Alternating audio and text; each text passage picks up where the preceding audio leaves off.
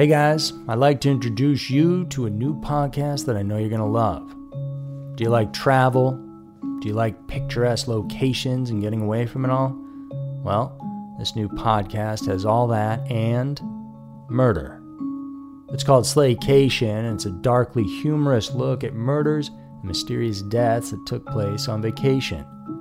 Hosted by a true crime fanatic, her comedy writer husband, and his TV producing partner, Slaycation brings a unique perspective to chilling, thrilling, and WTF stories of vacations gone horribly wrong.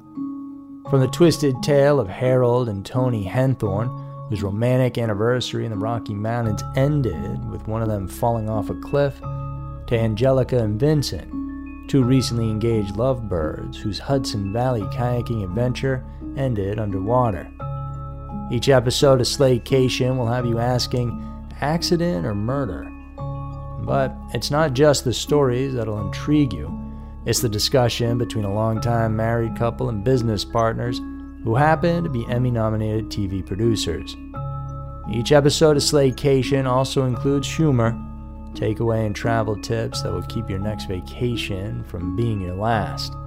If you're ready to pack your body bags, Slaycation is available on all major podcast platforms.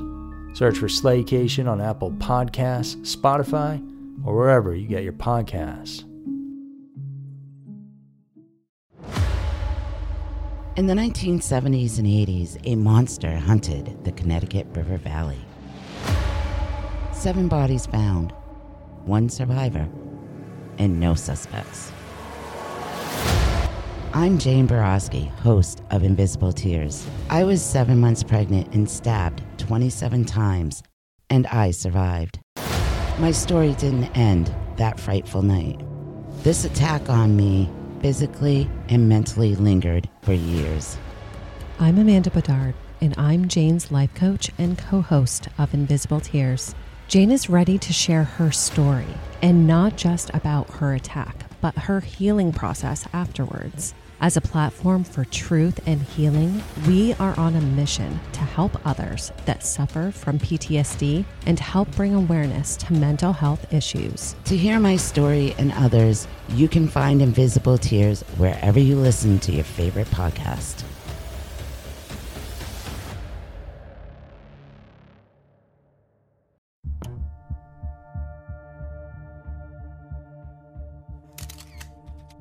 Five scary movies based on real-life cults.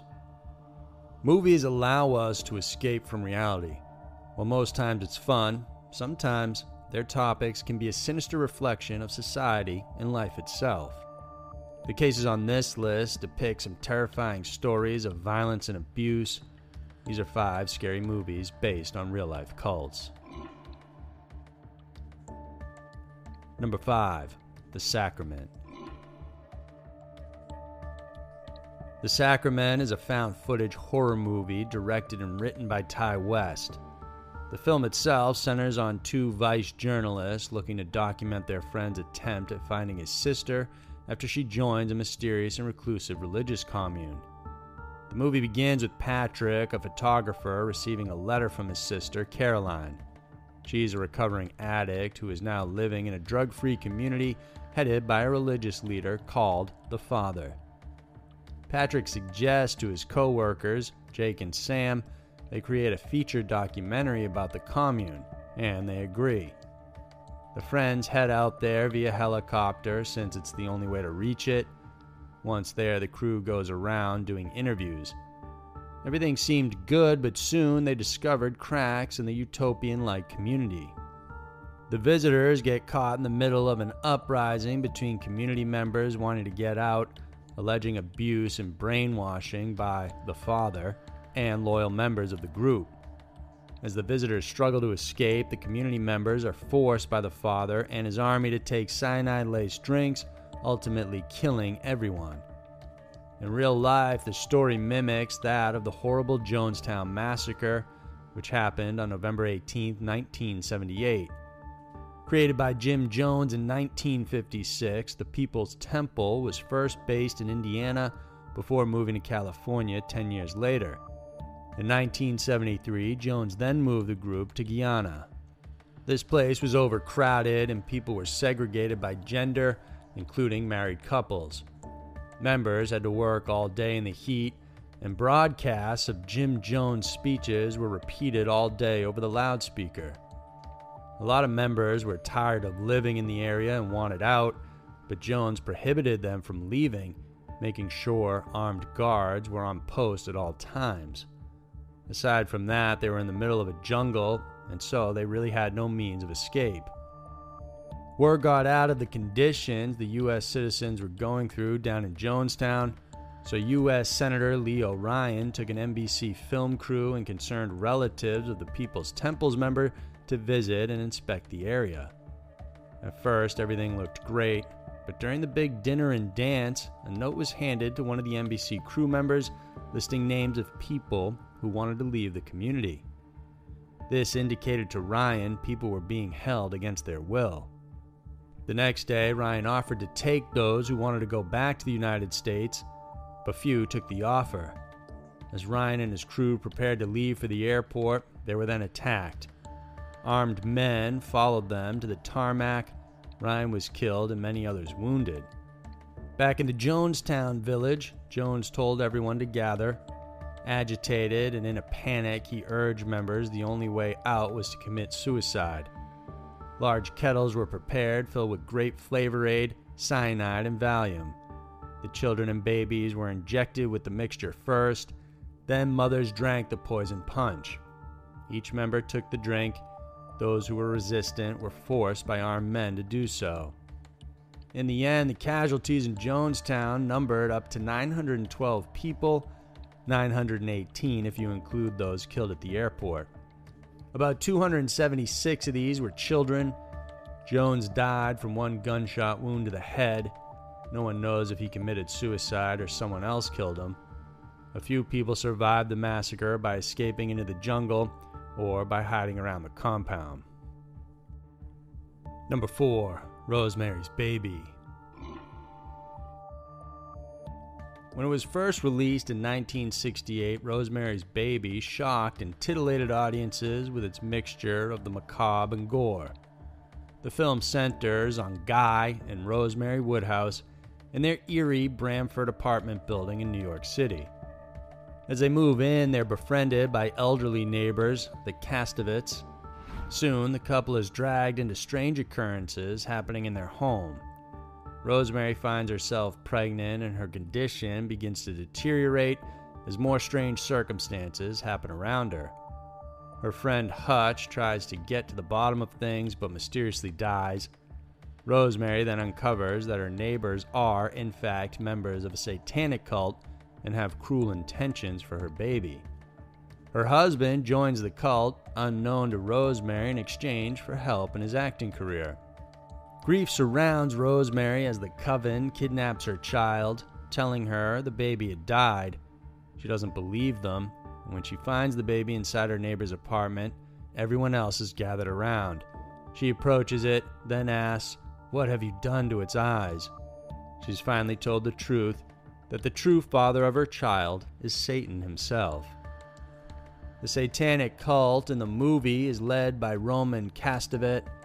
The name, it turns out, is an anagram and stands for Stephen Marcardo, the son of a previous resident of Bramford who is said to be a Satanist. In real life, there is a religious organization called the Church of Satan, established by Anton LaVey in San Francisco, California. He was appointed as the high priest of the church until he died in 1997. Even though they're calling themselves the Church of Satan, the church argues they don't believe in the devil or its Christian or Islamic notion, but point to themselves as skeptical atheists. The group also practices what they call greater or lesser magic, a form of ritual practice. Aside from tackling a satanic cult in the film, Rosemary's Baby is also linked to another cult indirectly. An extra who appeared in a scene from the film, Michael Rostan, actually ended up creating his own spiritual cult called Buddhafield. Rostan installed himself as a spiritual leader, recruiting mostly fellow aspiring actors in Hollywood. With his powerful persona and charm, he was able to gather over 100 members into a commune. Members hung on to Rostand's every word. Over time, he grew more aggressive, though, and obsessive. He completely controlled what his followers read, watched, or even listened to. Then, his rules got crazier. He forbid members from ever having sex, yet he would openly masturbate in front of them. It was later revealed that for years he would also force himself on many of his male followers. As Rostand's demands became increasingly crazier, many of his followers left. They also demanded Rostand to stop his teachings or they would press charges, but instead of stopping, Rostand simply fled to Hawaii. Until this day, he continues to preach his beliefs to followers. A documentary about the cult and Rostand was created by a former member named Will Allen. It is currently up on Netflix entitled Holy Hell. The documentary chronicles his ordeal with the cult for 22 years, and that cult still exists today. Number 3, The Master. Released in 2012, The Master is a dramatic film involving a World War II veteran named Freddie who was having trouble adjusting to daily life after the war. After being accused of poisoning a co-worker from a homemade moonshine, he then flees away to San Francisco and stows away in the yacht of Lancaster Dodd, a leader of a philosophical movement dubbed as The Cause. Dodd takes a liking to Freddie and takes him in. Their relationship is bizarre, and Dodd would often ask Freddie a series of disturbing psychological questions, causing him to reveal much of his dark past. As Dodd grows in influence with his teachings for the cause, Freddie becomes devoted to him. Anybody who goes against Dodd often receives a harsh and violent assault from Freddie. Despite their sometimes tumultuous relationship, the two continue along with their friendship. It reaches a peak, though, and they eventually part ways. Years later, when they see each other again, Freddie is surprised by how big the cause has grown. Eventually, the two part again, and this time for good. While many critics praise the movie, it wasn't lost on them and moviegoers that the cause is closely similar to the real-life alleged cult of Scientology. Scientology was first created in 1952 by science fiction writer and charismatic man L. Ron Hubbard. Although in the US and the UK it's designated as a religion, in countries like Germany and France it's deemed a dangerous cult. Among its many beliefs is that man is a spiritual being, not an animal. They also believe in reincarnation. Some Scientology members today even create contracts offering services that run for billions of years. The group also believes in its own creation myth involving Xenu or Zemu, who once ruled a galactic confederacy of 76 planets. However, they don't allow this creation story to be told to low-level members and would deny it to outsiders as well. Today, some say the Church of Scientology is in decline as more and more members turn their backs on the religion. This includes former celebrities and prominent members of the community. They've started becoming more outspoken against the church, its abuse, and its teachings. Number 2, The Wicker Man. Hailed as one of the best horror films ever made, The Wicker Man is a British movie starring Britt Ekland, Christopher Lee, Ingrid Pitt, and Edward Woodward. The film focuses on Neil Howie, a police officer visiting the isolated island of Summerisle after he receives an anonymous letter about the disappearance of a young girl. Howie, a devout Christian, is appalled to find out the inhabitants of the island have reverted back to a pagan religion. As the officer digs deeper, he uncovers a series of lies and more mysterious circumstances around the island and its inhabitants. After finding the girl is alive, the officer believes that she will soon be held as a human sacrifice in the upcoming May Day celebration. He attempts to save her by stealing a bartender's costume and infiltrating the celebration. With much effort, he does save the young girl and escapes with her into a cave. But as the townspeople rally after them, they call after the girl and she goes back to them. Then they reveal the real sacrifice is Officer Howie instead. They say the sacrifice has to be willing, king-like, a virgin, and a fool, attributes Howie all had. In the end, the officer is forced inside a giant Wicker Man statue together with other animals, and is then burned by the people as they sing their Mayday hymn. The story of the Wicker Man is baffling and disturbing, but paganistic rituals and beliefs were once practiced by the ancient Celts. They were led by religious figures in their society called the Druids. According to Romans, the Celts practiced human sacrifice, and it was the task of the Druids to see that it gets done. Depending on which god they were attempting to please, the method of killing would change. Some gods preferred men to be hanged, while others preferred them to be drowned. Still others liked burning, just like the Wicker Man. Today, modern Druids, or Neo-Druids, often still celebrate remnants of neo-paganism. A Wicker Man may be used for harvest time or fire feast celebrations, minus the human sacrifice. Like in the movie, practitioners often burn the straw man in celebration, representing the king of the harvest. Number 1. Midsommar. Midsommar is said to be the 2019 version of The Wicker Man. The film follows a group of friends who travel to a remote place in Sweden to attend a festival that happens once every 90 years. But instead of having fun, it turns out they've walked into the hands of an unusual pagan cult. Midsommar revolves around Danny Ardor, a young girl traumatized after her sister kills herself and her parents in their home. Her life is further complicated by her relationship with her emotionally distant boyfriend, Christian. Christian and his friends were invited by their Swedish friend Pell to his ancestral commune in Harga to witness a midsummer celebration. He points out this particular celebration is unique because it's done only every 90 years.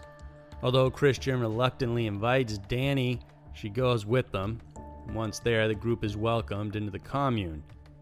It's not long before they witness unusual circumstances, including the suicide of 2 elder commune members by jumping off a cliff. When the male survives, community members gather around and smash his skull with a mallet. Despite being disturbed, Dana's group still decides to stay. Conflict amongst themselves begins to break out. One by one, they are attacked by community members. With only Dana and Christian left, the community explains that during the festivities, they sacrifice 9 humans to purge the evils in the community. The sacrifice requires 4 outside victims and 4 commune volunteers. Danny, as the chosen May Queen, gets to win who is the 9th and final victim. She chooses between Christian and a villager.